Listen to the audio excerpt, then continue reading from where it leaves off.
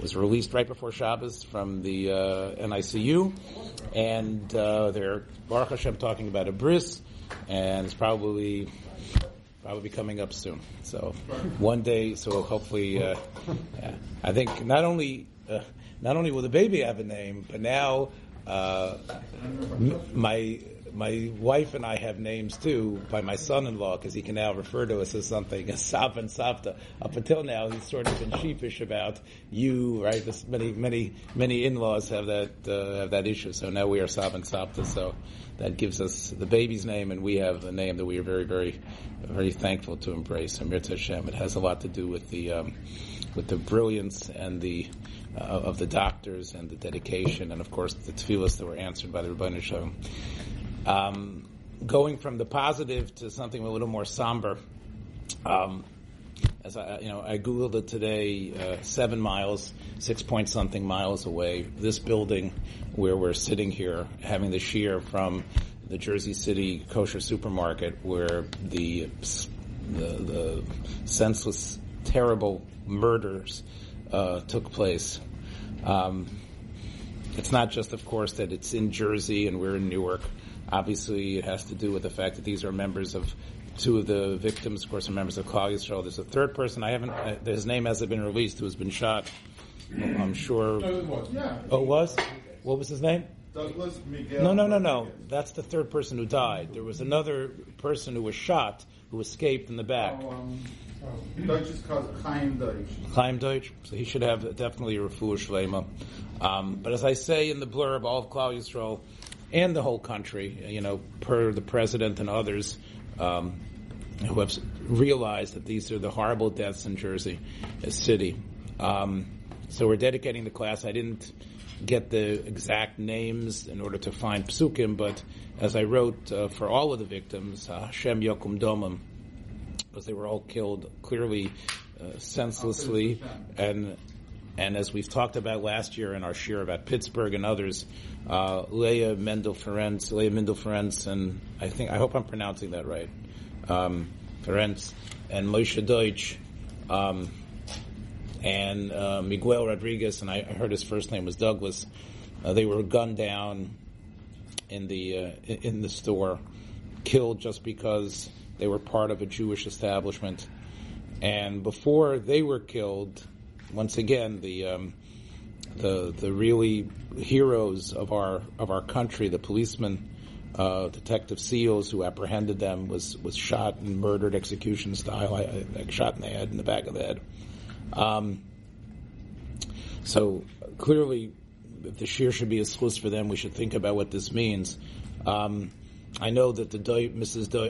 Ferenc has 3 children. I'm not sure if Moshe Deutsch was married, the fellow that was killed. No. It still doesn't take away, of course, I saw in the news reports, which I attached the New York Times. It'll be moich for me. I attached the New York Times article to the email, and it mentions the types of chesadim that he was involved in. Miguel Rodriguez, also a father who was trying to work honestly, and the detective, of course, had 5 children and had been commended and had been considered a hero policeman in many, many ways. So the world has obviously been lessened by their deaths, and again, it sort of underscores the fact that we're in this golus, the hatred that erupted, the Ritzicha. Again, it just shows you how hatred touches everywhere, and the woman who was involved, the woman and the man, they actually came from Elizabeth originally, which is where I live. So, again, there's no place that's free. Mm-hmm. I think that I'm going to be talking about Hanukkah. I'm talking about this week's parsha and its connection to Hanukkah. And I am going to Yankee. But one of the things which I thought was really, one of the things we're going to talk about is the actions of the Shvatim, the actions of the 12 sons, the 11 sons in this case, and the actions specifically of Shimon and Levi. What I read online, although again it's just a cursory reading, is that this group that the murderers had a connection to, they consider themselves the true tribes of Israel and representing what the tribes of Israel are, and they see the Jewish people as imposters and again. So we're going to talk about the Shiftei Kol. We're going to talk about the actions of our ancestors. Hanukkah definitely, as I wrote here, it highlights our interactions with the dominant culture around us. The Yevonim, the Seleucid Greeks, that culture had become predominant.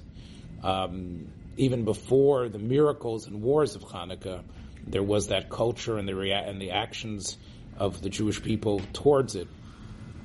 There's a lot that has been written at the time about how the Misyavnim, how this Hellenistic ideal penetrated into our consciousness, and it was something that we embraced. It became, of course, more than just benign Hellenism. The books of the Chashmonaim actually underscore how it turned into persecution, that it wasn't just accepted. When there was a pushback, there was forced, you couldn't, of course, mal your children. You couldn't have circumcisions. There was a bittul of the whole idea of Rosh Chodesh, according to Chazal, as well as not keeping Shabbos, Mil, and Rosh Chodesh. And that history of persecution spawned violence. It's interesting, if you read in the Sefer Chashmonaim and other places, you realize that originally there was a submission, and the submission went so far. It's a very interesting place in the Sefer Chashmonaim where it talks about that they refused to fight on Shabbos. They actually were held out. As you know, they had many of the people that escaped from Yerushalayim and were held up in places where they can keep the mitzvos were chased into those places, and this was the question about should we fight on Shabbos or not, and there's a whole discussion among the modern poskim as to why they didn't know the halacha that you're machal Shabbos for pikuach nefesh, but still there was a sense of submission. There wasn't an acceptance. But then, of course, the key aspect of Hanukkah was the fact that Matisyahu and his sons felt that we have to react and we have to do something unusual, which is we need to violently resist. And this, I think, is something that gets into the meat of our parsha, the violence that, as we can see, that happened as a result of the rape of Dinah. And I'm calling it a slaughter at Shechem, because basically that's what it was. Whether it was justified or not, we're going to see in a couple minutes. I do believe that it's not just that Hanukkah's coming up, and I want to make a connection to Hanukkah. There actually is a very strong connection that you're going to see. I think if I owe it to the Chassam Sofer's Bekiyas, and I mentioned to Yankee yesterday this piyut that I was looking for, so I'm going to start from there and show you incredible things. You did get it from Rudolph. This is the Bear Siddur. Yeah. This is the Bear Siddur, not very, well, that's the same thing. Well, right, except the Bear Siddur has Biurim. Yeah. You can't hide the font. Yeah, so this is the Bear Siddur, and it's quite a complex composition. Let me explain things a little bit better.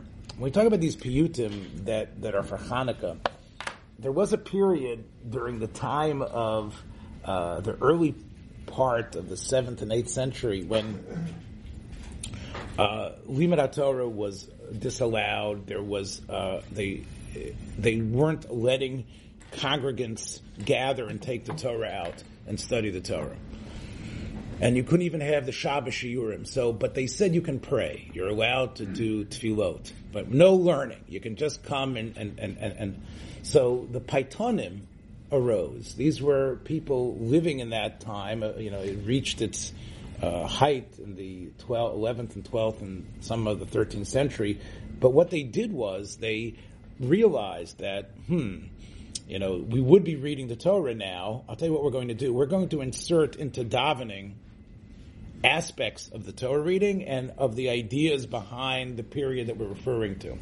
So there are piyutim that were written by Yanai and Menachem and the Kalir as well. These are some of the earliest Baitonim. And as we've mentioned before, that's where the idea of Yotzros comes from, that in the davening itself, all of a sudden you would take a turn away from the normal nusach of the davening and read a composition that was somewhat connected to the idea of the sun coming out, but was really more about or about the Jews leaving Egypt and leaving Mitzrayim, the end of the Birchas Kriyas Shema, but with the Zulas, and there you would have in the Piyutim, you would have a description of the events of the day, about the Parsha if it was necessary, and this is of course what's retained to us in the Machzor, which most people only know about on Rosh Hashanah and Yom Kippur, sometimes on Sukkot or Pesach. But really, the idea of a Machzor with these prayers that were unusual and different and needed a lot of learning and study, this was actually for a while, this was the way things were every single Shabbos. So every single Shabbat, every single Shabbos, you would have the special piyutim for that Shabbos. So on Hanukkah, since on Hanukkah sometimes has two Shabbosim, so these piyutim were written. Now this piyut, I traced it down yesterday. I was about to shoot off an email to Rabbi Karnefogel, who was one of the big experts in Yeshiva University, and he answered me right away the last time I sent him. But I was able to find it on my own, Baruch Hashem, that the author of this payut, the one we're going to look at right now, is Rabbi Menachem ben Makir, who was who was earlier than Rashi, and was a great chacham and payut. So here it is. This is the payut, and just I'm scrolling through here.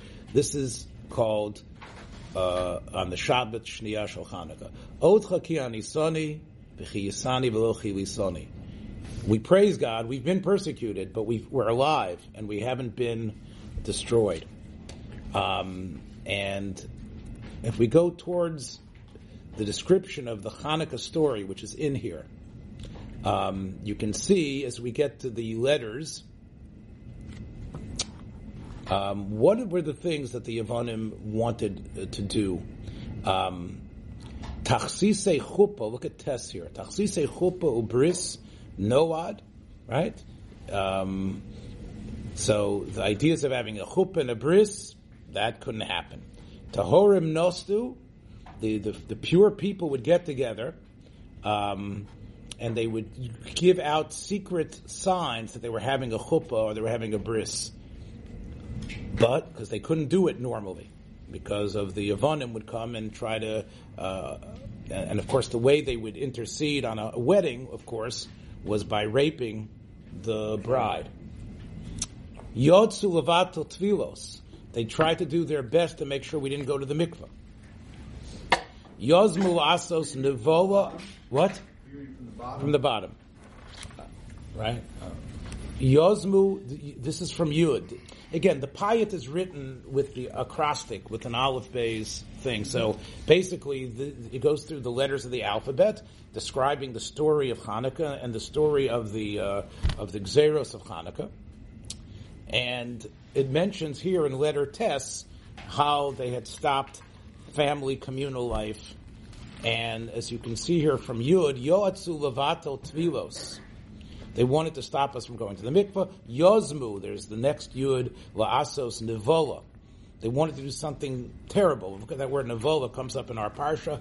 Arusa b'terem tinaseh. That an arusa, who was an engaged, married woman, before the chuppah, they would do what? Lishkov et bas Yaakov.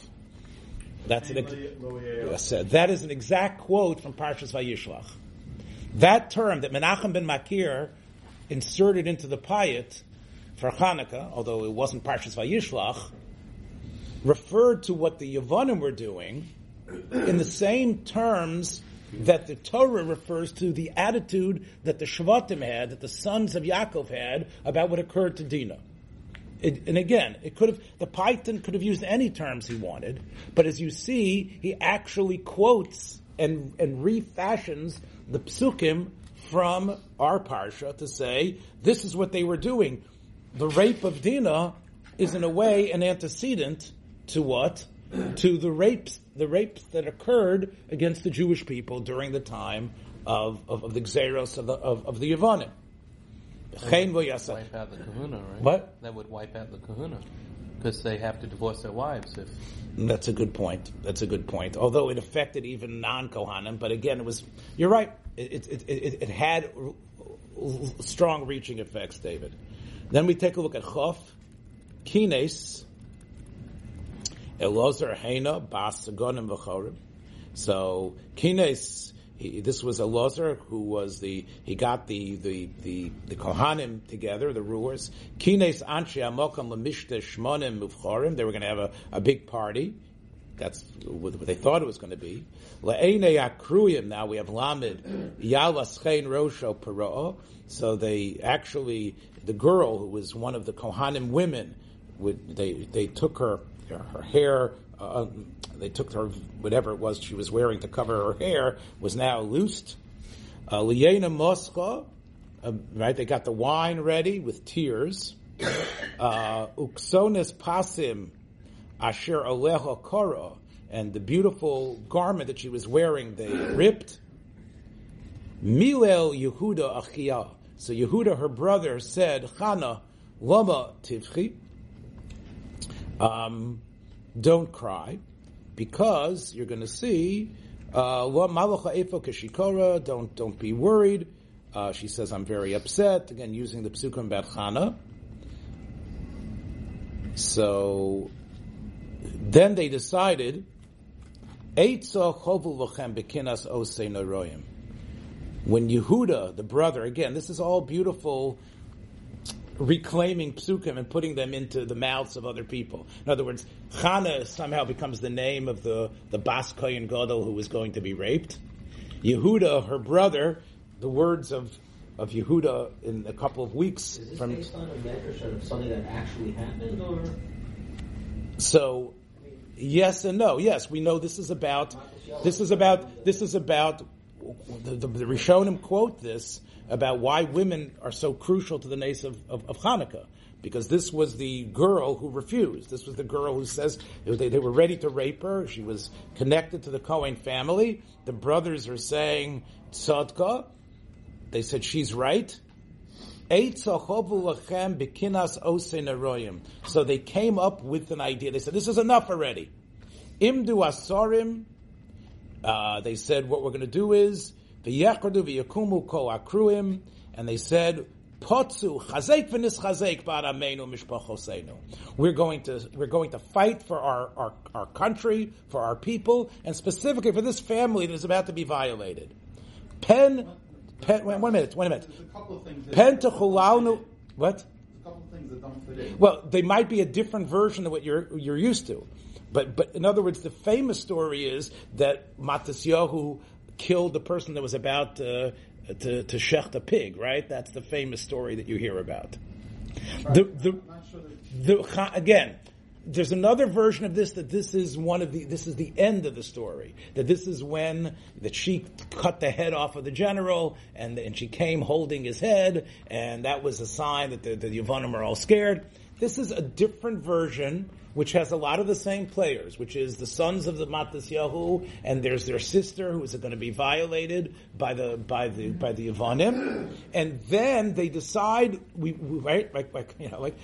does Popeye say? I can stand no more, right? He says, right? He says, that this is it. This is she's correct. She says she doesn't want to become a Navol. She doesn't want to become the next Dinah.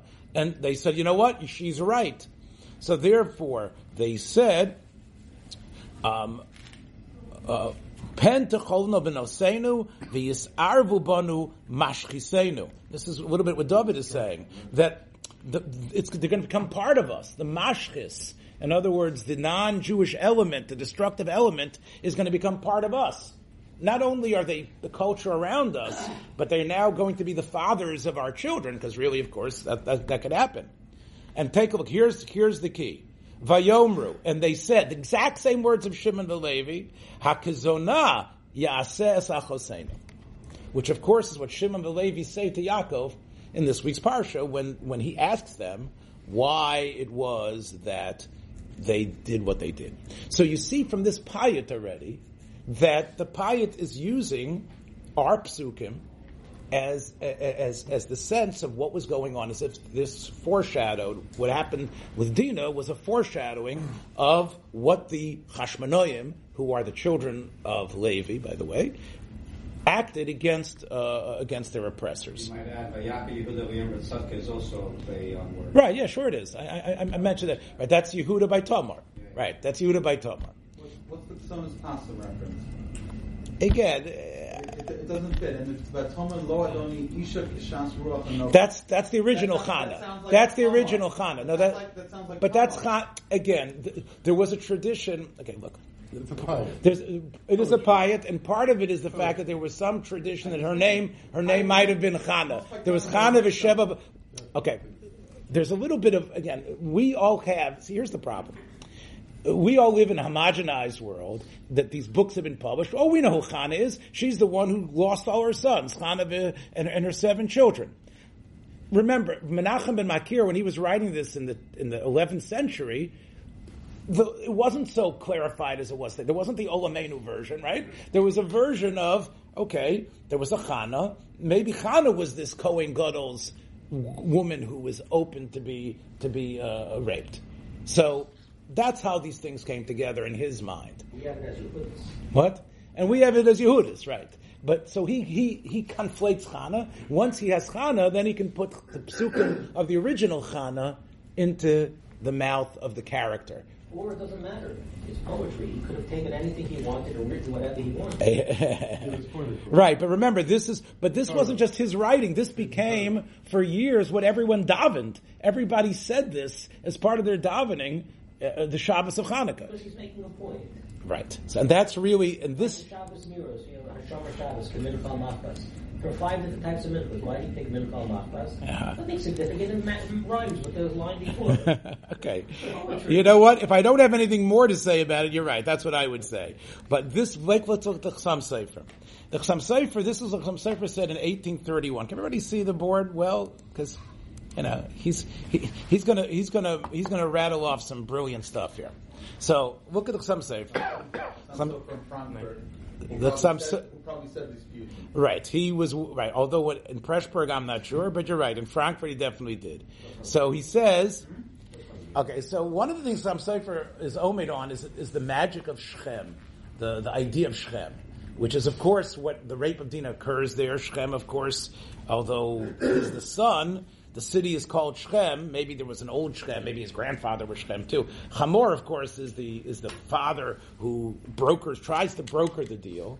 But it's known as Shechem, right? Shechem is the Shechem, the son, the Nossi, the prince was the rapist, was the attacker, the one who tried to keep Dinah. So Shechem becomes an important city, of course, in our history. So look at the Chassam Sofer. He says, "Yan kol ma'aseh bonim remuzim b'ma'aseh avos." We know, as the Ramban has pointed out, that there's this idea of ma'aseh avos simin labonim, that things that happen throughout Sefer Bereshis foreshadow things that will occur later.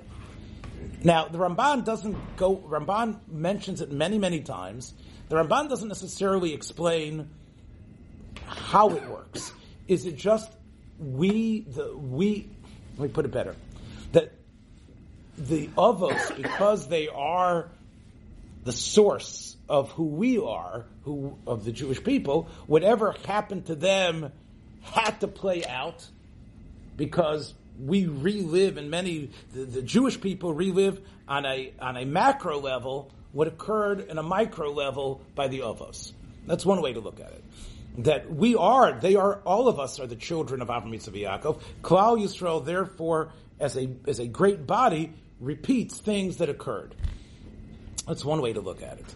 The other way to look at it is somehow the Avos knew what the history of of what's going to happen to their descendants, and therefore they acted in a way to ensure the success of what was going to happen. So nearly, ki milchames Yevonim v'nitzuach hakohanim hachashmonaim ramuz b'milchemes Shechem. The idea of the battle against the Yevonim and the fact that we won is contained in Shechem, in this story. Ki b'mei Yevonim, Right, yes. Kibimei Yevonim, but it's Maisa of a Siman Labonim. Kibimei Yevonim loy govu me'eretz Yisrael. We know that this didn't happen outside of the land of Israel. It happened in Eretz Yisrael. Ela betoch artzam hayoshvam. We were in our land. Val yedei gzeira, and because of this decree, tivoil tafsar, you must have relations with the general or the priest, whoever it is, the one that represents their government. Tchila, that you have to, before you get, hiskal ha-milchama, kiriisa b'payit. And how do we know that started the war? What I just read to you. The payit of Menachem and Makir. Hachinami, here too. Al yidei Dina, because of Dina, which was Nimsru Rabin Biyad Ma'atim, right? The whole city of Shechem, although they were at a disadvantage because the males were all in pain from having the circumcision operation, and Tmei Biyad Ta'orim. And the Chassam Sofer points out, Hanitzua Choya Al Yedei Levi. And who was one of the main, right? It says, right, even though Shimon's name is mentioned first, right? V'yikach es achidin of Shimon v'Levi. But Levi was the fighter. V'hocha al yedei kohanim, who are the descendants of Levi. Ubisof tira mikdash v'nasanes b'Shem, and as we know, right, they were able not only to win the war, but able to drive out the alien forces from the Beis HaMikdash, and the miracle was in oil. Hachinami, what happens right after the story of Dinah? Well, Yaakov turns to his children and he says, if you take a look in the parsha, he says, "Okay, we're about to go to Beisel, we're about to go to the Mizbeach that God wants me to put up. So everybody everybody has to get rid of their avodah zarah. Yechlifu simosechem." Because they had elements of remnants, the Shvatim did, and their wives, and they had remnants of an avodah zarah culture. So they were supposed to sort of clean themselves. V'nakuma v'nala beisel, which is similar to what happens, because it's not only a military victory, it's also a victory of tshuva. Because we obviously had been doing the wrong thing. We need to reestablish what Jewish principles and ideals are, and we need to excise from within us these foreign elements, which is what Yaakov tells his children right after the battle and against the forces of Shechem. Now, what else happened there? The Chassam Sofer says there was also oil that was there. Right? It says specifically that Yaakov puts the matzeh, the mizbeach there, and he anoints it with oil, which again, to the Chassam Sofer, is a remez to the oil of Hanukkah. Now, there's another place where the Chassam Sofer says, I'll show you here on the next page. I didn't see this anywhere, but take a look in the Al Anisim. This is from 1832, the next year. Ravta Danta Nakamta, right? Ravta is Rivam, Danta is Dinam, Nakamta is Nikmosam. So the Chassam Sofer says, look at the first three letters of those terms, which are all about God helping us. Reish, right? Reish, Dalid, Nun. But Reish, Dalid, Nun also spells out the word a neder. So, which is a remez to the neder of Yaakov and the stone that he set up in the beginning of Parshas Vayetze. Look what he says here. I never heard this anywhere, but look what some Sofer writes here. V'sham hayrid le'akadosh baruch hu pach shevet min hashamayim. In other words, Yaakov, as we know, he basically says all I had was my cane, right? Because Eliphaz, as we know from the Medrash, came and robbed Yaakov from everything. So where did he have oil to put on the stone? So there's a. It says that the oil was in the cane. It was a little compartment. Okay, some Sofer's Medrash is that the pach came from Neshamayim, that there was a pach. With the malachim. Without the ladder. Okay, I don't know. I wasn't familiar, Yankee, but this is an interesting, again, miracle oil, right? There's miracle oil with Yaakov in the beginning of Parshas Vayetze, right? And Vayotzok Shemen al Rosha. And then when Yaakov, actually in this week's Parsha, comes back, he also puts that oil. So that oil is, again, it's not just oil. There's a tradition that this oil is miraculous oil. And that, of course, also explains, and this was, maybe you know this too, Yankee, v'hainu pachim ktanim. We know, right? So we know that Yaakov was, the reason why he meets the angel, the Sar of Esav, is because his family crosses over, and he is left on the other side. And Chazal say, what was he going back for? Pachim ketanim. Small jugs of what? Of oil. What oil? The miracle oil that he was able to have from the beginning of Parshas Vayetze. So if we look at it, so the Chassam Sofer's, in the Chassam Sofer's view, we have it's I think even stronger than a remez, Yankee. It's like, right? It's like everything lines up. So the Chassam Sofer, by the way, says that this oil was also the same oil that was the Shemen Mishpah. That was the same oil that was by the Ashes Ovadia.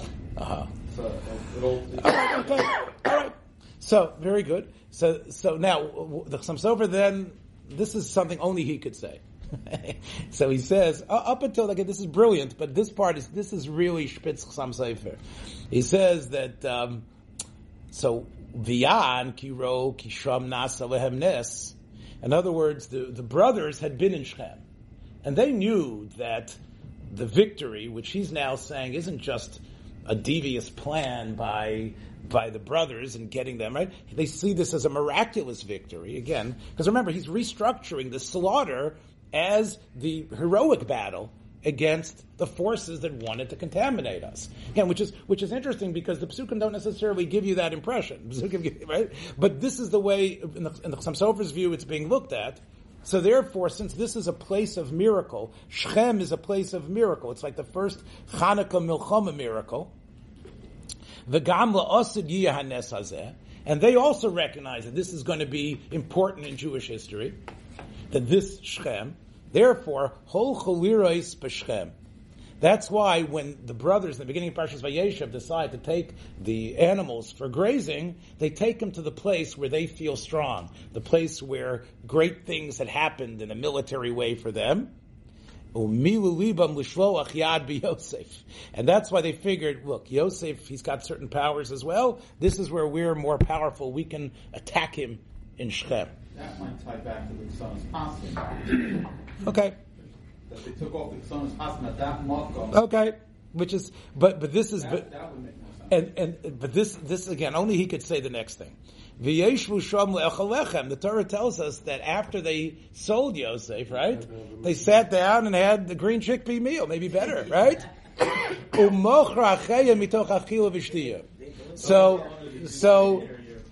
they had sold him, but this sense of their power came together with, hey, this is a simcha. They thought they were correct, and therefore they ate and drank. Al kain lo kavu Chanukah l'simcha b'mishta. So that's why, since they were tapping into Chanukah's strength there, and Chanukah really should have been a time of having meals, of sudot.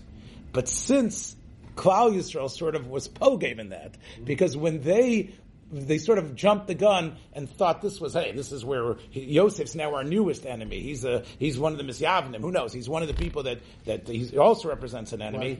And they ate and drank. That's the reason why Chanukah didn't get the schus of a Purim of having Mishta and Simcha. It just was removed. It's just like an interesting. Like I said, up until now I've seen stuff like this, but this is like a hop. That's the reason why Chanukah doesn't deserve it, because in a way we tapped into this Chanukah strength and we violated it by eating and drinking. Okay, so the Chassam Sofer already said it. It was repeated, and if you take a look at again. The idea of this is really very prevalent once you start looking at it. It's probably the best enumeration is by Reb David Cohen. He was a Gesundsein, the Rav of Glulyavitz in Brooklyn. He wrote about it in a couple of places, and I've given you one of them here, which I'll get to in a second. It was also mentioned, as you can see very briefly here, by one of the unknown great Talmidei Chachamim in America, Rav Shmaryo Shulman. You might know who he is. He is the Zakan Dayanim of the Igud Harabanim.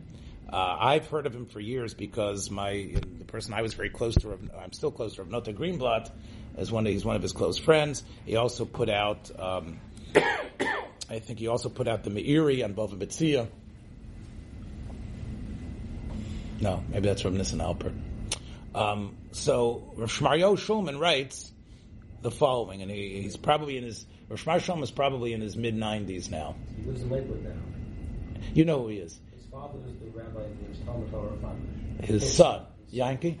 His son, Yankee. He's the rabbi of the Talmud Torah Fund. Yeah. So I know him, of course, as Shmerel Shulman. That's what people know him as Shmerel Shulman. And anyway, so look at Rav Shmerel Shulman, right? Rabbi Shulman's father. So here he writes here, but he's an Alta Yid. You've seen him, right? So look what Rav Shmerel Shulman writes. He says that we know that Yaakov in Parshas Vayechi said that Shimon and Levi, you guys are brothers. Achalkem b'Yaakov, I'm going to split you guys up, and Afutzim b'Yisrael, you guys are going to be separate from each other.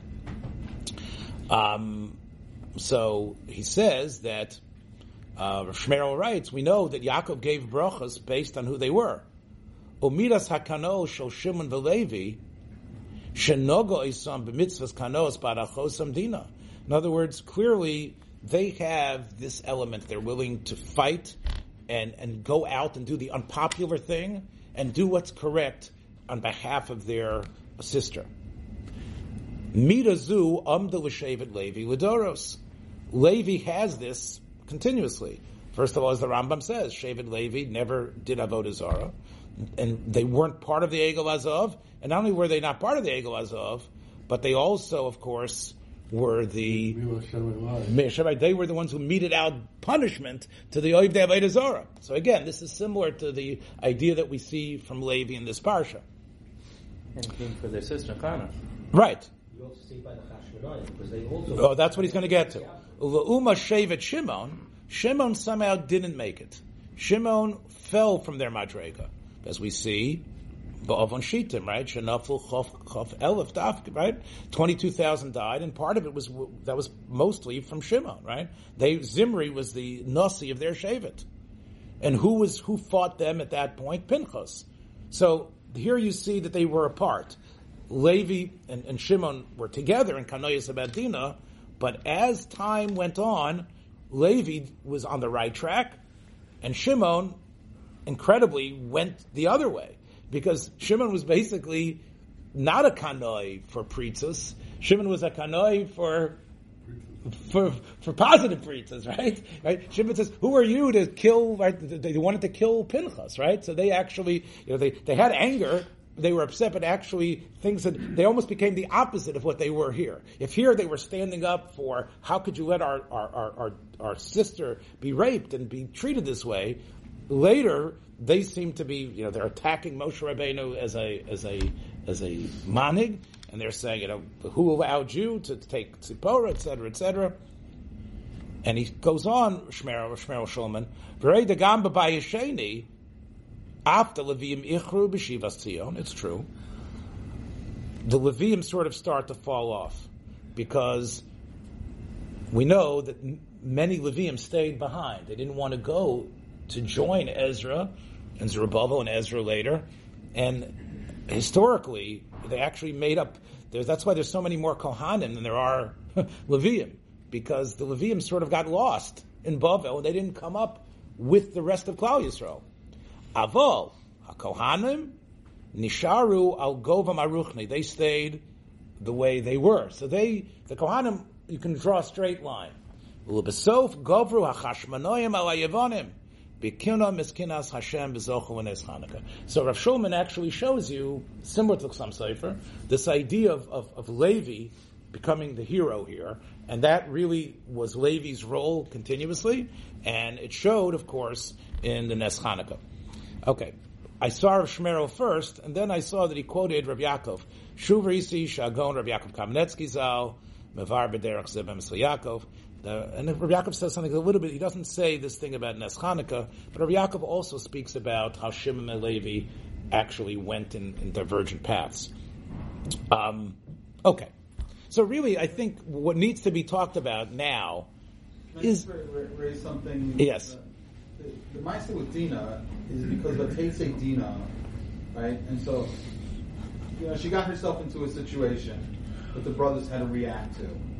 We're comparing it to the Chashmonaim, where we kind of we're doing our thing here in Eretz Yisrael, and the Yevonim show up. But many Jews became Islam.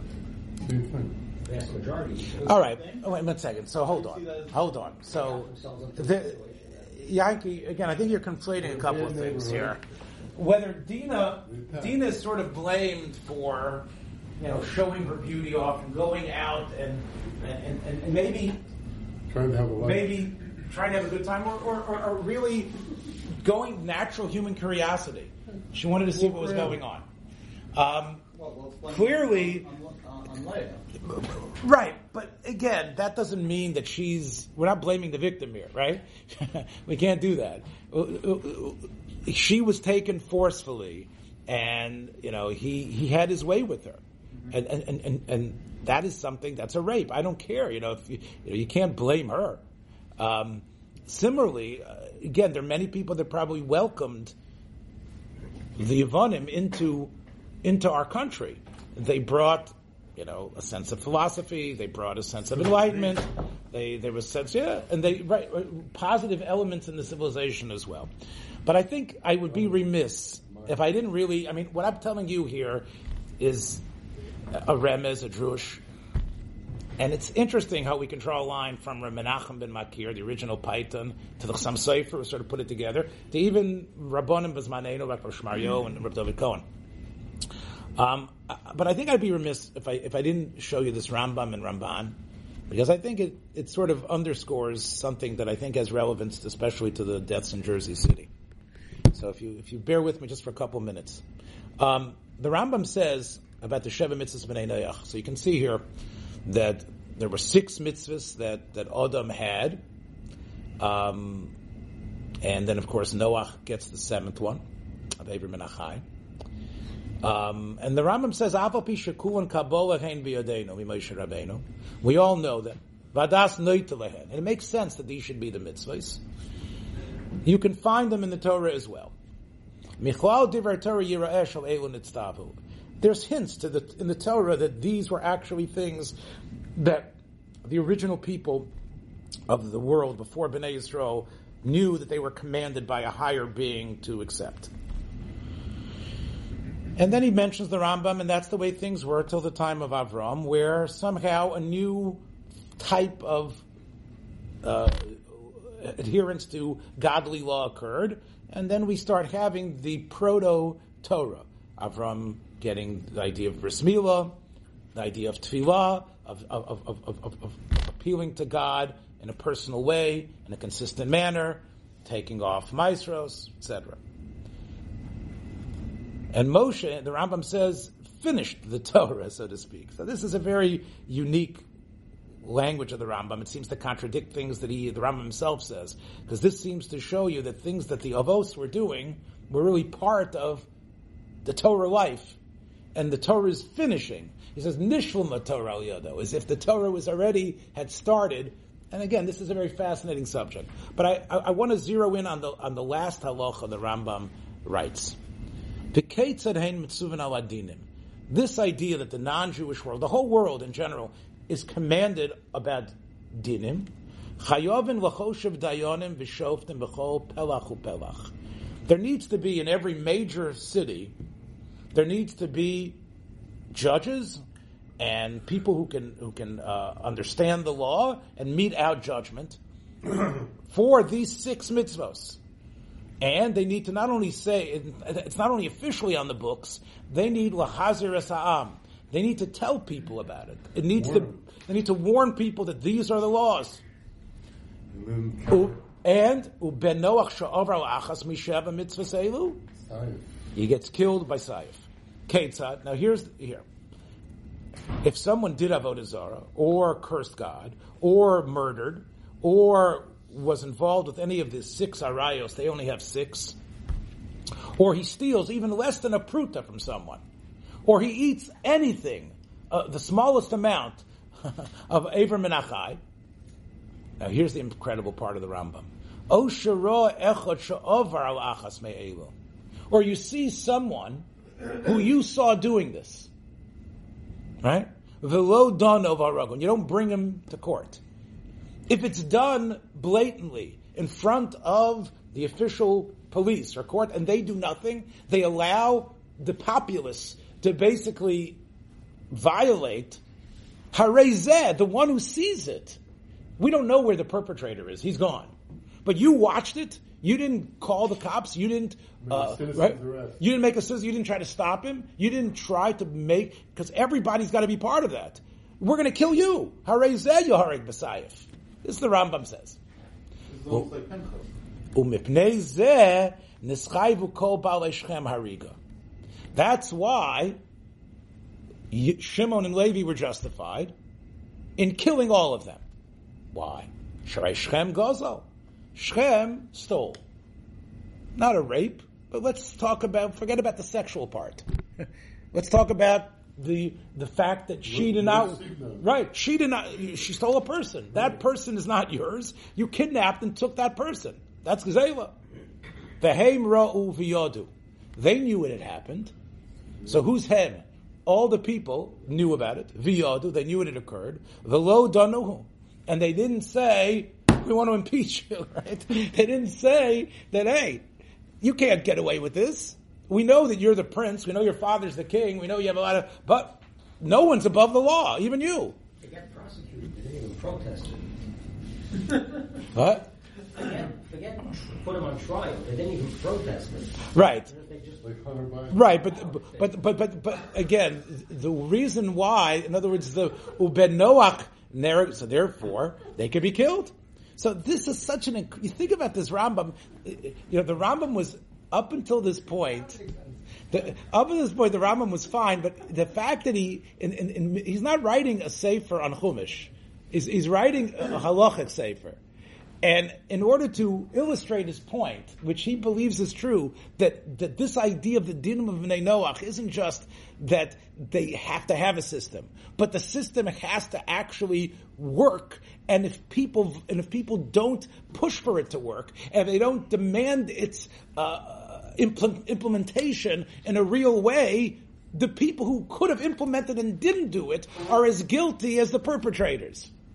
Therefore, he says that there was and this is such an incredible, mind-blowing idea that the Rambam justifies it from another place that is also strange, which is, how could they kill these people that seem to be defenseless? The Rambam says, you know why? Because it was the din b'nei Noach, right? In other words, the b'nei Yisrael, the Shvatim, Shimon and Levi, acted as the Jewish police force here. They were, and it wasn't the Jewish police force, it was the police force of the Bnei Noach. They say, look, let's say we're all Bnei Noach. But if we see there's a community that's not doing the laws of Bnei Noach, you're all chayiv misa, right? So therefore, they had a right to kill them all. So that is the Ramban's question. So let's take a look what the Ramban says. So the Ramban quotes this Rambam, and he says the following. He says, "Ein advarim halo." Can you see it up? Can you see it on there? Ve'ein advarim halo nachon be'einai. I don't think the Rambam seems to be difficult. Shem Kain, Yaakov Avinu Chayv Lios Kodem B'Socha B'Misasav. Then Yaakov should have been the first one. If what they were doing was they were actually doing what Bnei Noach need to do. So V'impachad Mehem. Okay, Yaakov, let's say, was afraid. Lama Kaas Albana V'Ara. Why did he say, "Oh, you guys did the wrong thing"? Right? They were right, and not only that, Yaakov punished them. He says, "No, we're splitting you up." Halohem zochav also mitzvah, ubatchu belohim v'itzilam. Right? They did the right thing, and you see that nothing happened to them.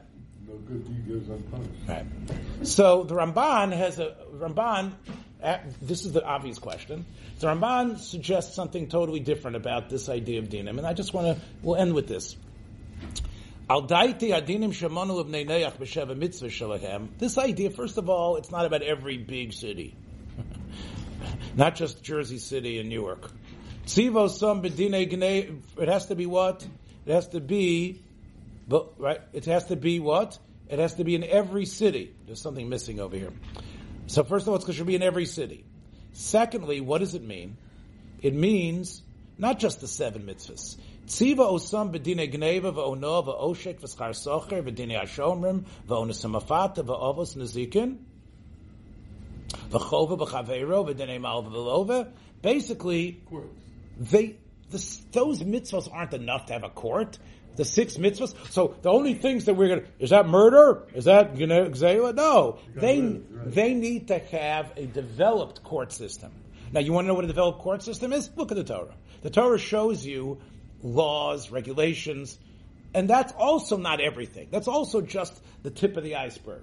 If they don't have a society that has tort laws of mishpat, of damages, of how you deal with loans and mortgages and with rabid dogs, but there needs to be a complete system. And once they put that system in place, they're killed for violation of any of those systems. Then again, so this is a very tough love thing. There isn't any go to jail for 30 days.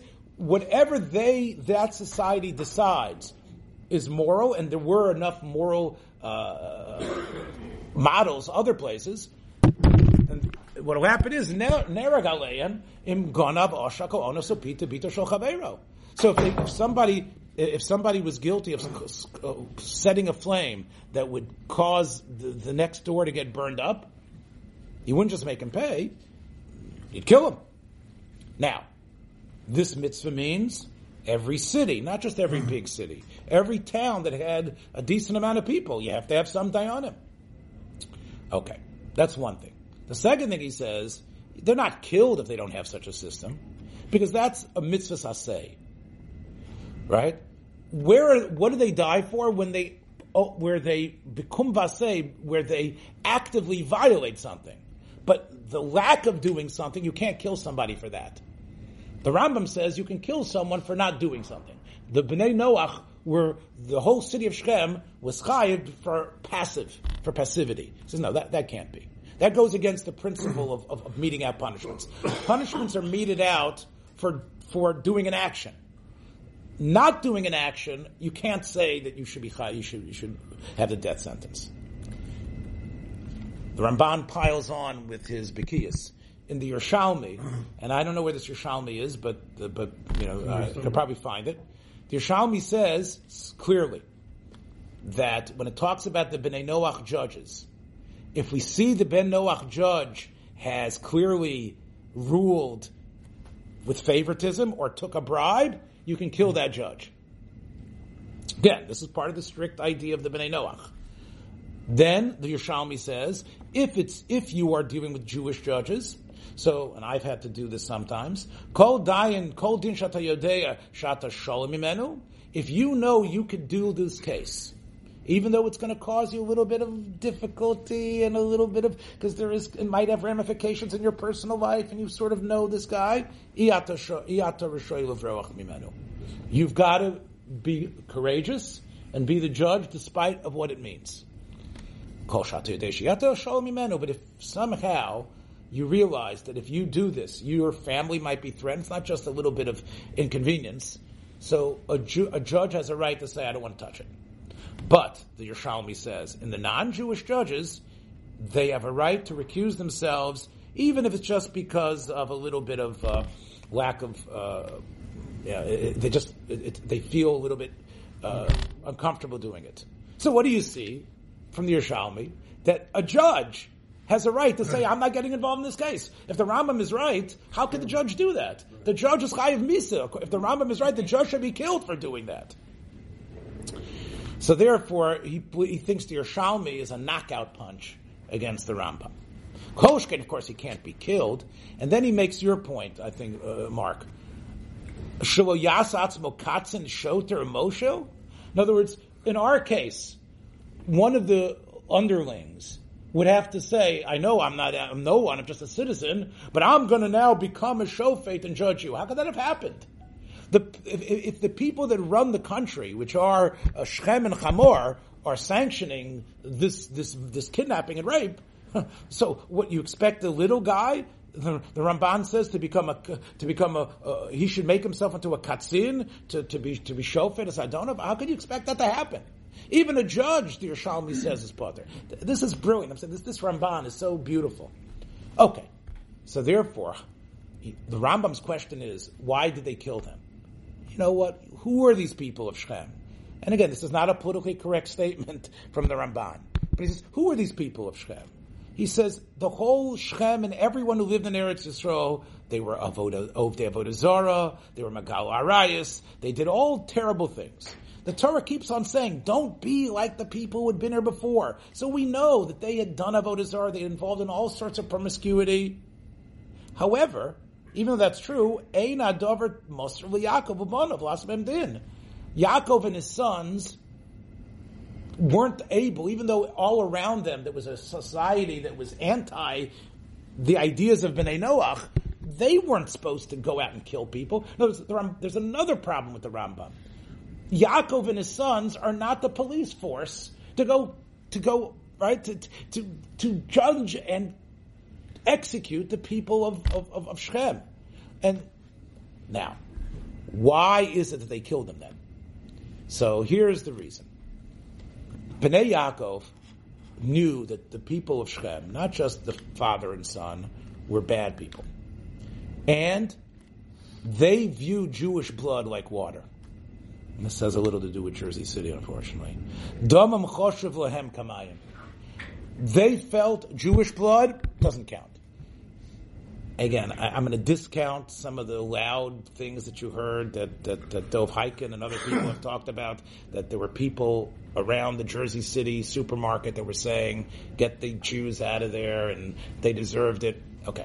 But we do know, I don't think that represents the majority of people. But there are places where they considered the interlopers, who the Bnei Yisrael were, because they sort of were interlopers. They had come from Haran, they'd come from Lavan. They treated them like their blood meant nothing. It's like water. So they said, these people hate us. They would kill us if they had the chance. Let's kill them first. And therefore they said, we're going to kill the king and kill the people because the people are with the king. Came Sarim al Mashmato. Now, what about the fact that they were willing to do a bris? That's nothing. They just did it because the king pushed it on them. That doesn't mean they really want to be one people with us. That's a very strong statement. The money. They didn't want the Shechem and Hamor wanted the people of Shechem wanted the money. Now, this unfortunately, this is hate. The Goyim hate us. We should fight back before they destroy us. That's the way the Ramban is looking at what Shimon and Levi's mentality is. But Yaakov was different. Yaakov said, look, first of all, doing this action, this type of militancy, puts us all in danger. And secondly, what you did was wrong. Because, remember, you said to them, and I was there when you said it, this is Yaakov talking,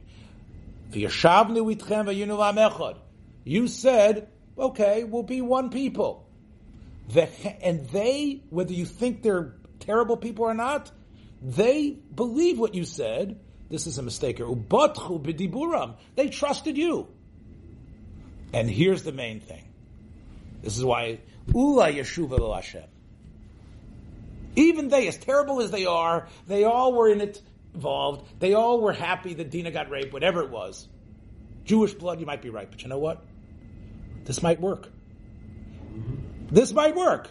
We might be able to change them. We're not going to really be one people with them, but they might change. And therefore, they haven't done anything to you yet. V'hargu osam chinam ki lo hirulem klal. Yaakov said, therefore, what you did was murder. They didn't do anything to you yet. You're right, that's their attitude. But first of all, you made a representation. And your representation was so good, they trusted you.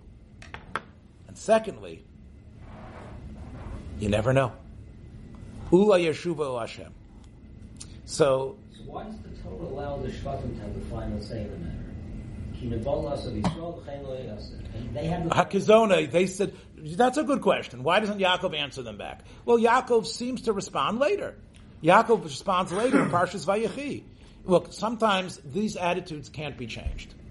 And I think it really, I hate politicizing things or making things of the moment, but I think when our passions are inflamed today about Jewish hate groups and things like that, I think we have to look at this sort of debate between Yaakov and Shimon and Levi and put it in perspective.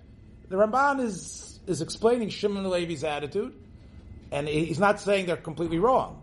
On the other hand, he's telling us that there is this higher element of Yaakov that believes in people and believes what could happen, especially when we sort of don't have the cleanest hands as well. And I think this is really something that we should think about. It's something really a lot to talk about. It's a slaughter, but it also, in a way, really should open us up to thinking about not only about the Nes Chanukah, but in general, what has to be our attitude towards this world around us, especially when anti-Semitism and murder rears its ugly head, where we have to be. Okay, take care.